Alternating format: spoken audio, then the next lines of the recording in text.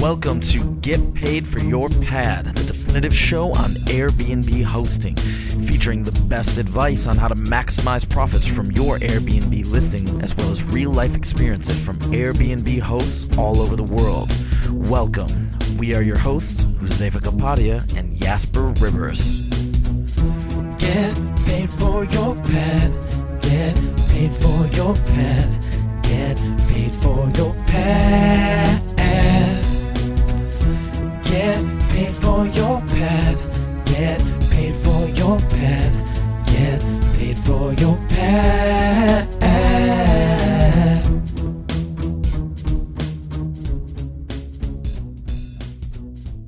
Get Paid for Your Pad, episode 76. Welcome back, everybody.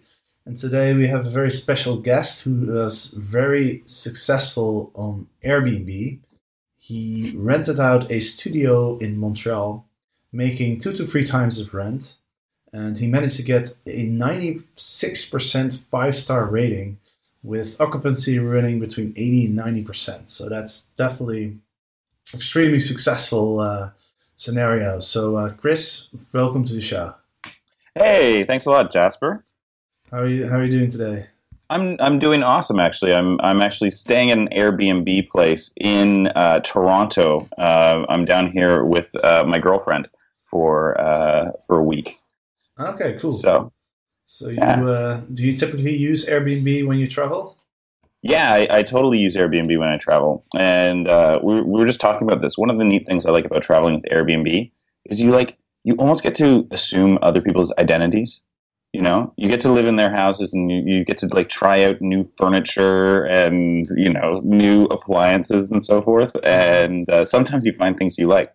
So for example, a few weeks ago, we were staying at the house of a German history professor. And I just thought it was interesting, the way their place was decorated, and the way that German people set up their houses and so forth. And I think that's something that's really unique about Airbnb that you can't get from a hotel. Absolutely, I totally agree. So that's maybe you can give a quick background of yourself. Yeah, so I got into Airbnb just a bit less than a year ago. And the reason was I met this girl that I really liked. We started dating, started being pretty serious. And I was thinking she lived in a town about 2 hours away. So I was traveling all the time to go visit her for long weekends.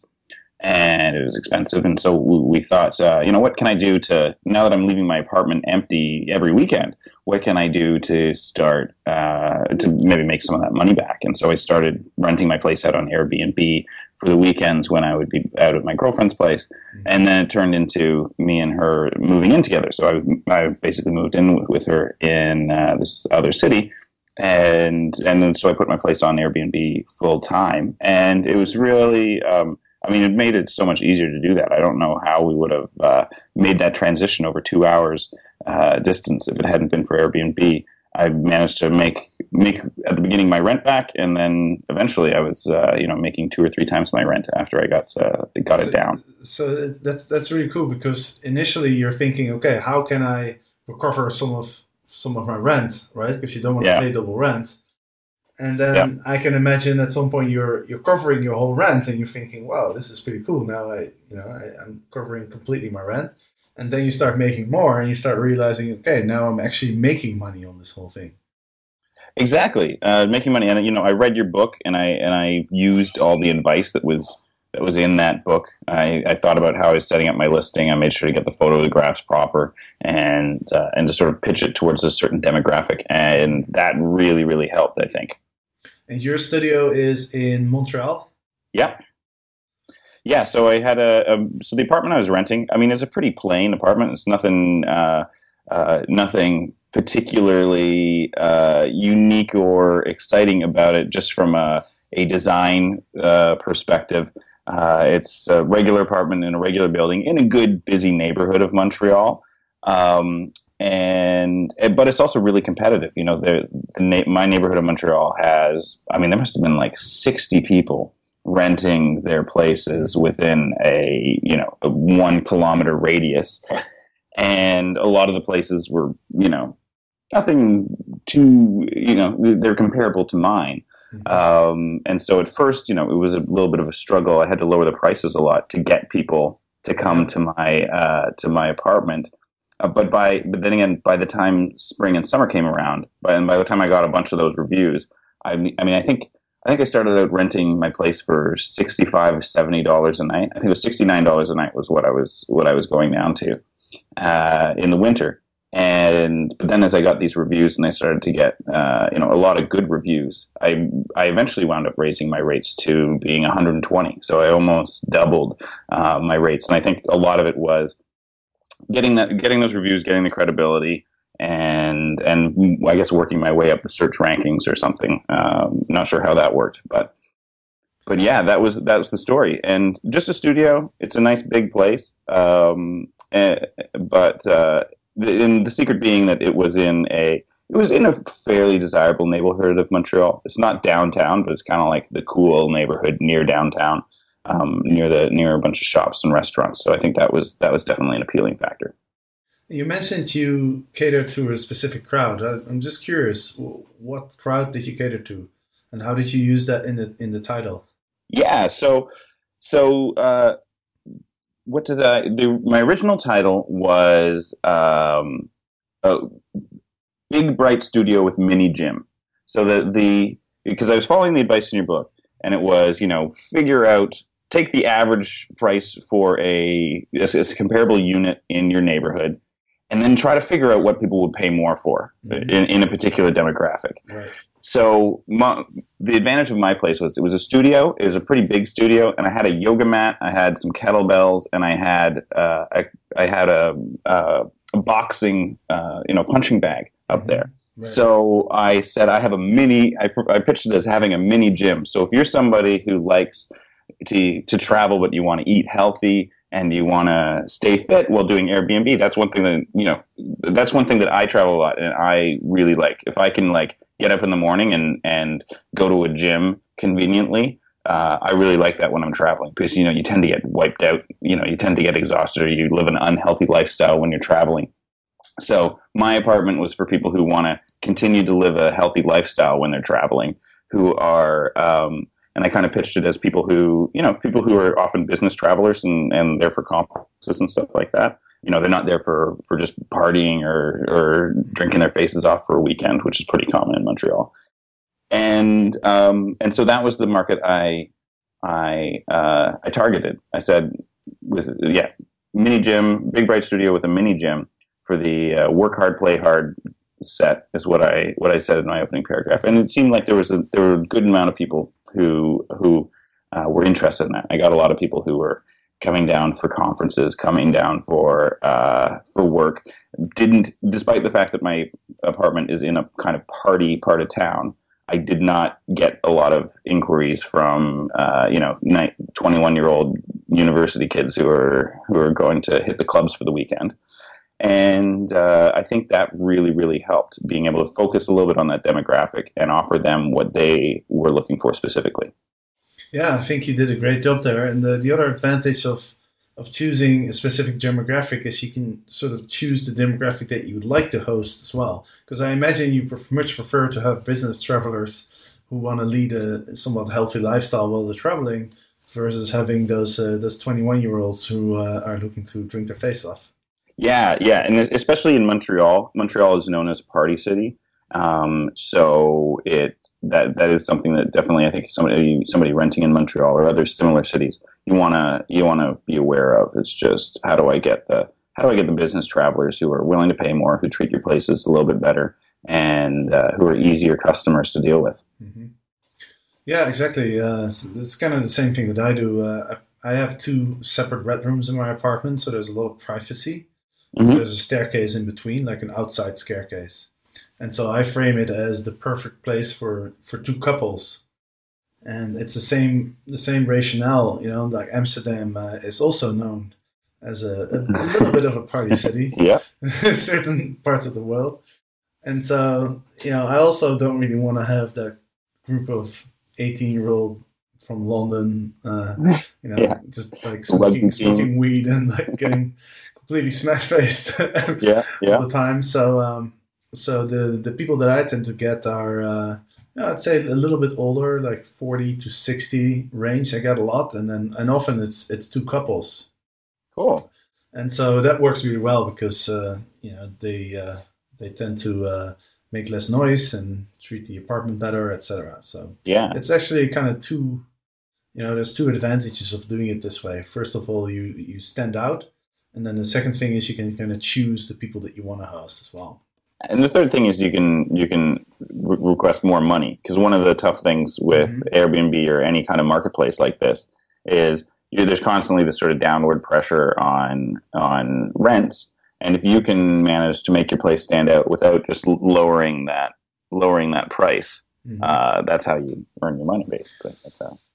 Yeah, it's because it's the same thing for me in Amsterdam. There's a lot of houses, especially in my neighborhood. So you definitely need to stand out, but also I think a lot of people worry about the competition sometimes.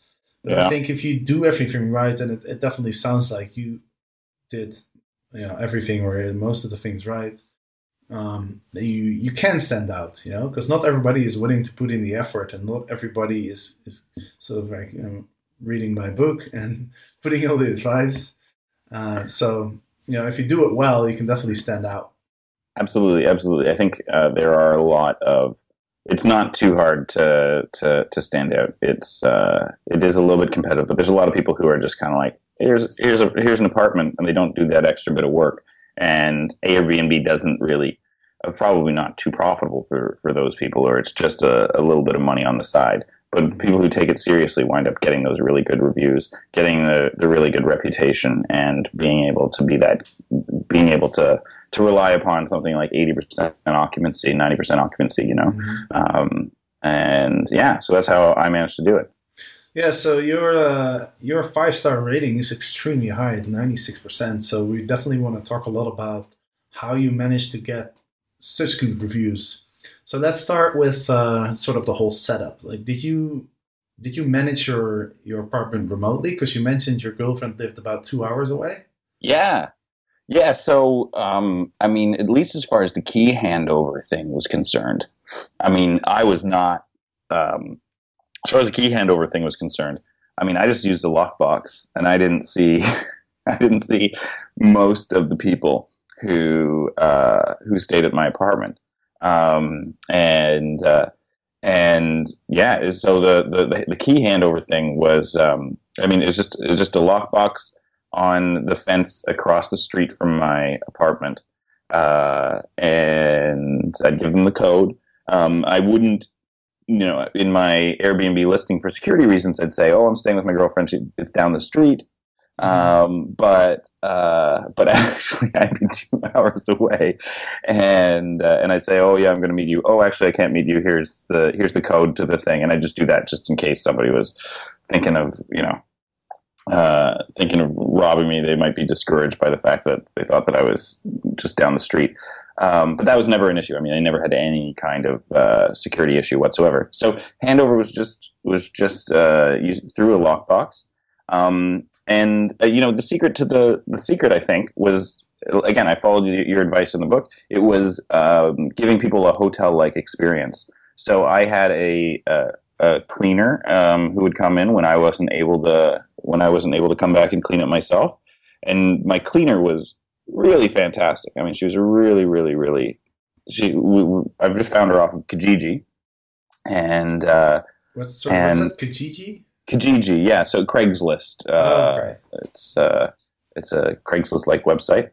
I just found her off of this Craigslist website, and she said, the one thing she said right when she was first helping me out was, "Oh yeah, I just hate dirty things." I just hate, the reason why I'm a cleaner is because I really hate it when things are dirty. And I'm like, awesome, you are the right person to hire for this job. Yeah. And she was super duper clean. She was really exceptional. So I think I owe a fair bit of my success to her a little bit. And I told her to do things like, we're going to have some towels, fold up some 2 sets of towels, put them on the bed. Make sure you're changing your bed, changing and washing the bed sheets for every single customer. No hairs in the toilet and things like that. That made a big difference. Also, stripping the apartment of all of my personal stuff. Obviously, since I'm renting my place out to, and I was renting it out on a regular basis to people who I didn't know, I wanted to get all of my personal items out of there for security reasons and also for just the customer's experience. So got rid of, the apartment didn't have any clutter that you might get from a properly lived in clutter, even though it still had my stuff in the closets and so forth. I eliminated all of that clutter. And so giving people a hotel-like experience, making sure it's very clean. I think that's something that it's funny, again, doing Airbnb myself and living in other people's apartments, that you notice the stuff you would never notice in your own apartment. But when you step into somebody else's apartment and all of a sudden you're like really picky about this stuff because it's someone you don't know, and it's like, oh, there's a hair on the toilet. Ooh, who is? I don't know this person. And you wouldn't do it. You wouldn't get upset about it if it was at your friend's house or anything like that. But because you're renting the place and because it's a stranger, you kind of you get this much higher standard. And I think people need to recognize that. And if you do recognize that, then all of a sudden you start getting those really, really good 5-star reviews. So easy handover with the key lock, cleanliness, and just offering. The apartment was exactly as advertised. The photographs, I didn't even move things after those photographs were taken. I think that also makes a big difference. And a little card for people like, hey, welcome to Montreal. Giving them I'd give people advice on where to park. That's a big thing in Montreal and in a lot of cities. So I would tell people, here are the secret parking spaces near my house that if there's nobody already in them, you could probably put your car there for free. That was also another big plus. And giving people a guide of like good restaurants and so forth. So how did you manage the communication? Did you have certain templates, or did you have a guidebook or something like that you would send them, or would you just answer individual emails? Yeah, so I had a template for my checking in email. So I would say, hey, thanks for booking with me. So here's how to find, here's where the keys are. And I just did, even with the key lock, I included photographs so that people, I'd say, the key lock is right to the left of the door, attached to the fence there. Here's a photograph with it circled so that you can find it, because I did at the beginning have people who couldn't, who had difficulty following the instructions given. And then telling people about parking, telling people about alternate parking if the first parking doesn't work. Telling people that they can communicate with me anytime. Here's my proper phone number if you need to call me. And yeah, that was basically it. But just giving people the feeling, it's more like the feeling that they could call you at any time than actually having them call you at any time. I didn't get, maybe every second or third person would contact me once. And I think I had one person who sort of would contact me on a regular basis about little things, and was getting kind of annoying. But that was just one visitor that was like that. So yeah, there was no downside to making myself very available to people. Mm-hmm. Yeah, you touched on a couple of really good points. Obviously, the cleanliness is something that I think some people underestimate. I mean, it's just the number one complaint in the hospitality industry, whether it's hotels, Airbnb, or wherever you're staying. Even if the place is completely spotless, like one little hair can sort of like destroy the experience, right? Yeah. You find one hair in your bed, like you said, you don't know that person, and it kind of grosses people out. Yeah. So cleanliness, extremely important. You mentioned having detailed instructions for people. I think that's also a really good point, because it's a different perspective being a guest than being yourself, right? When I write instructions how to get to my house, I've already taken that route 1,000 times, so it feels very simple in my mind, right? And I think that's sort of like you can. It's easy to forget like little things that you kind of assume are like pretty straightforward or obvious. And so I always tell people to put yourself in the position of a guest, right? And just arrive at the airport and, well, where do you get your train ticket? Like, where's the machine? Yeah. Right? Like, where do you get off? And, is it left or right? Or, what's the entrance of the house look like? All that sorts of like little details. Yeah, you really have to assume. It. You have to assume nothing because you have to assume. You should assume that these people have never been to your town before. And they might not have traveled very much. They might not know the customs of traveling in your city or your country. So, for example, do you take the cab from the airport or do you take the train? Montreal. Somebody from Europe might go, "Oh, where's the train to downtown from the airport?" Well, there isn't a train from the Montreal airport. You have to take a taxi, but people don't necessarily. You have to presume that they don't know anything. Mm-hmm. Yeah, exactly, and that's a good point too. Like, there's differences, right? For example, I live on the first floor. In Europe, the first floor means one level up from the street. Yeah, right. Whereas for you guys, it's street level. In Montreal, it's the European way. But then in the rest of Canada, it's the American. So, and that's another thing that is confusing. I'm on, I would always tell people it was on the second floor because they're usually coming from the United States or English Canada. Exactly. So.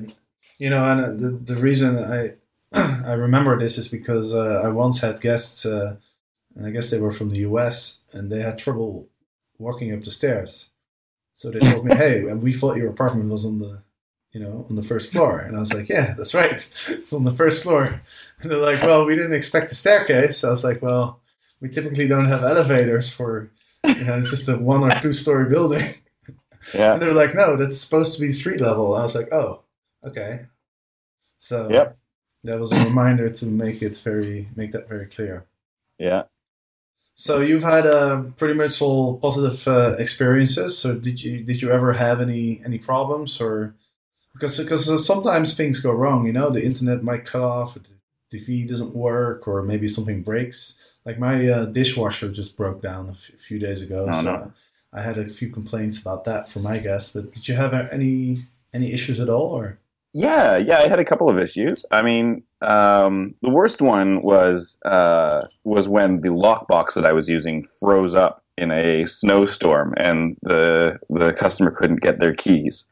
Now, thankfully, this customer brought de-icer with them in their car and managed to de-ice the lockbox themselves and get themselves in. But I would have probably been paying for their hotel if it hadn't been for that. So after that point, I have 2 lockboxes, one of which is hidden away in a second location that contains a backup set of keys.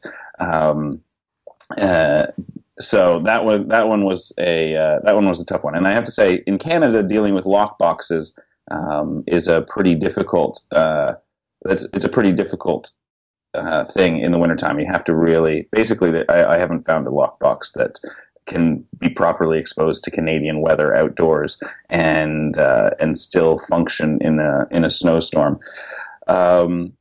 But so you need to shelter. You need to find some place to hide it where it's not going to specifically get ice on it. And another time we had the power went out in the neighborhood, and that was kind of so. What I did with that was I put the customer in touch with showed them the website that run by Hydro-Quebec, which outlines, when they expect the power to be back on in the neighborhood and so forth, and just sort of kept up communication with them. And again, if it was going to go late into the evening, I was prepared to just eat a little bit of money and send these people to a hotel somewhere else if they had to. But thankfully, the power was back on, and they got a really good review because I did a good job of communicating with these people, and I wasn't just like, hey, listen, I'm not the power company. They'll get it back on when they get it on. But I pointed them to the power company website and where they have information on on these power outages and when they're expected to be resolved. So these all turned into opportunities to actually get a good 5-star review. And most of the time I got bad. I had something difficult happen. Fix the problem. Get a really good review. Yeah, and that's a really good point as well, because people realize that not everything is within your control, right? Yeah. You can't help the fact that the power goes down. So it's not so much the state doesn't have to be perfect, but I think what's more important is that you show your guests that you care. You show that you're willing to put in effort to make their stay as as perfect as possible. But and then when you do that, I think guests can be very forgiving. I noticed this in the beginning too, because I never really got much negative feedback. Pardon me. Nice. So I never really got much negative feedback, but I wanted to get the feedback because I wanted to know how to improve. Yeah. And so at some point I realized that guests probably had some minor issues that they experienced, but they just wouldn't tell me because they didn't want to be too nitpicky, because they could tell I was really putting in a lot of effort to help to make sure that they were having a really good stay. But at some point I started asking for it specifically in an email after they left my apartment. I specifically asked, please, you can really help me if you let me know if there was anything that wasn't perfect. Please let me know, because then I can improve it, right? And then I actually started getting some feedback from guests. Cool.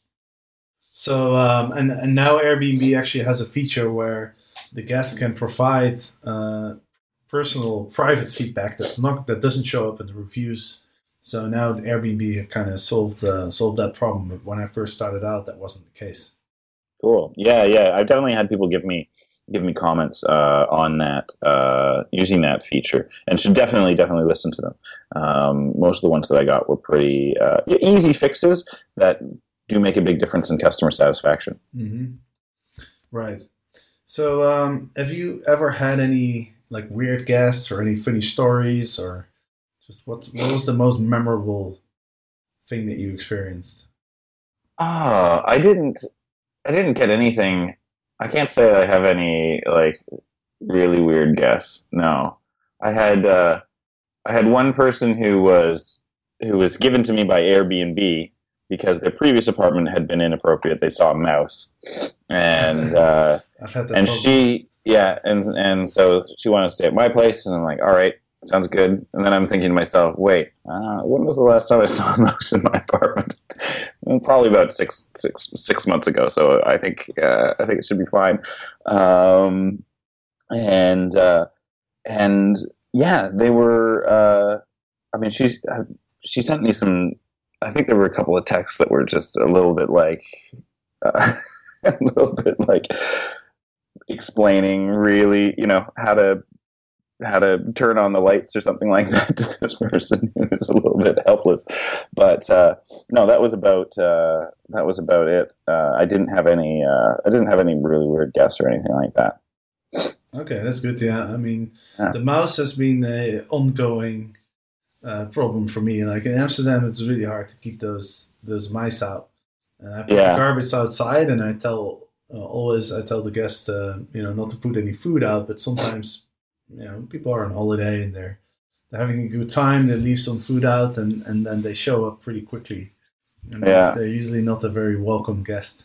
Yeah, in Canada, it happens in the fall. As soon as the weather goes below freezing, and all of a sudden, all the mice from the rest of the city start jumping into people's houses, left, right, center, and everybody gets one mouse in November at some point before you get rid of it. I don't blame them. I do the same thing. I mean, I haven't been to Montreal in the winter, but I've lived in Chicago, and it was pretty cold there in the winter. So yeah, I can only imagine what it must be like in Montreal. So, do you have any other tips for people who are either looking to start with Airbnb, or maybe people who are already doing Airbnb and looking to improve their listing? Yeah, I mean, well, obviously you have with pricing. changing your pricing around, watching that little graph, and adjusting your pricing accordingly. I have to say, Airbnb has a little pricing suggestion tool. I found that was extraordinarily useless and, in fact, counterproductive. It was always giving me the wrong. I never felt like it was giving me the right price. And when I used it, I often wouldn't rent my apartment for a couple of days. So, I don't know if other people have had that experience. That's just one data point. But dealing with pricing, again, pick your niche and try to add one or two things that appeal to that niche. Write a really nice descriptive. I wrote a really good long descriptive description of my apartment that again was aimed at a certain large, significant size demographic, telling people what they wanted to hear. Once I had those good reviews too, I mentioned on my, I put in my profile, I'm a 5-star Superhost. So if you want to know you're going to get a good apartment, rent my apartment. Because this is another thing that people are constantly worried about on Airbnb is they're like, oh, this apartment looks good, but it might not be reliable. It might not be consistent. I don't know that I'm going to get a good apartment with this guy who has 4 stars.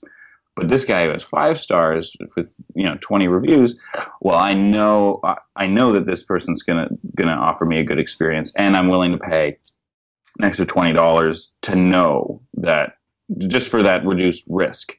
That's why people stay at the Holiday Inn, because they know what they're going to get at the Holiday Inn, and you're going to pay more to have that consistent experience at a Holiday Inn than you will for Bob's Inn, which might be a perfectly nice place, but people just don't know what they're going to get. Mm-hmm. So once you get those good reviews, rely on them, highlight them in your heading or in the first paragraph of your description, just finding out what's unique about your place and trying to figure out who would like it. I think that's a big key.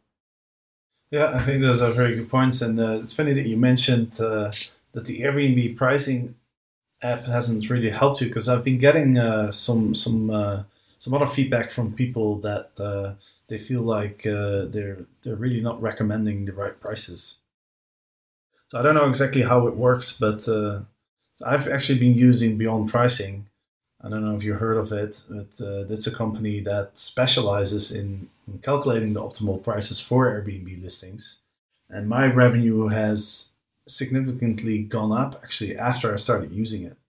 Okay. So, the way I see it is, it's pretty difficult to determine what the optimal price is, right? There's so many different factors. And, these guys at Beyond Pricing, they have so much data, and they have several data analysts, and they have all these complicated algorithms and stuff. And I just can't see how me personally can beat a whole team that specializes in calculating all those prices, right? Yeah, I think that guessing is probably not a good way to do things. What I would be doing is I would watch. I had a wish list of comparable apartments in my neighborhood, and I would go through that wish list to see what my competitors were charging on a particular weekend, mm-hmm. and sort of adjusting my prices accordingly. But yeah, I think obviously it's pretty clear that the Airbnb tool is not as robust, or not taking certain things into consideration that you need to take into consideration.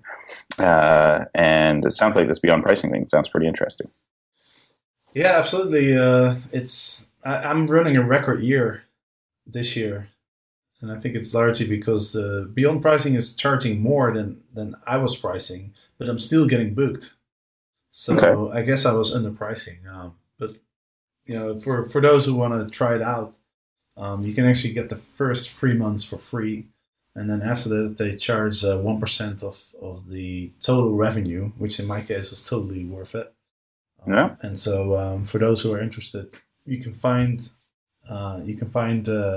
the link to the website on the blog, getpaidforyourpet.com/blog. And then if you use that link, you get the first 3 months for free. All right. Well, we've been talking for almost 35 minutes. Thank you so much for your time. I think it was you got some really good advice for people out there. And I think it definitely proves, like your case definitely proves that even if you're in a competitive area, if you do the research, if you get the information, and you put in the effort to do the best you can, then you can get pretty amazing results with Airbnb. Absolutely. And actually, thinking about when I'm going to start renting things out, getting more properties or something like that, and finding places to rent out on Airbnb. That's what every time I'm going in through a new neighborhood and looking at apartments, I'm always like, oh, I wonder how much I could make for this place on Airbnb. So we'll see. That's funny. Well, join the club. All right, Chris. So thank you so much. And for all the listeners out there, thanks for listening. And of course, next week there will be a new episode of Get Paid for Your Pet. So we'll see you then. Goodbye.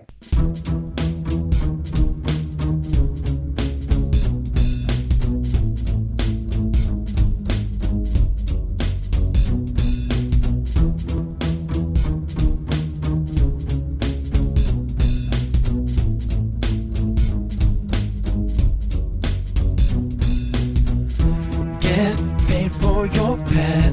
Get paid for your pet. Get paid for your pet. Get paid for your pet. Get paid for your pet. Get paid for your pet.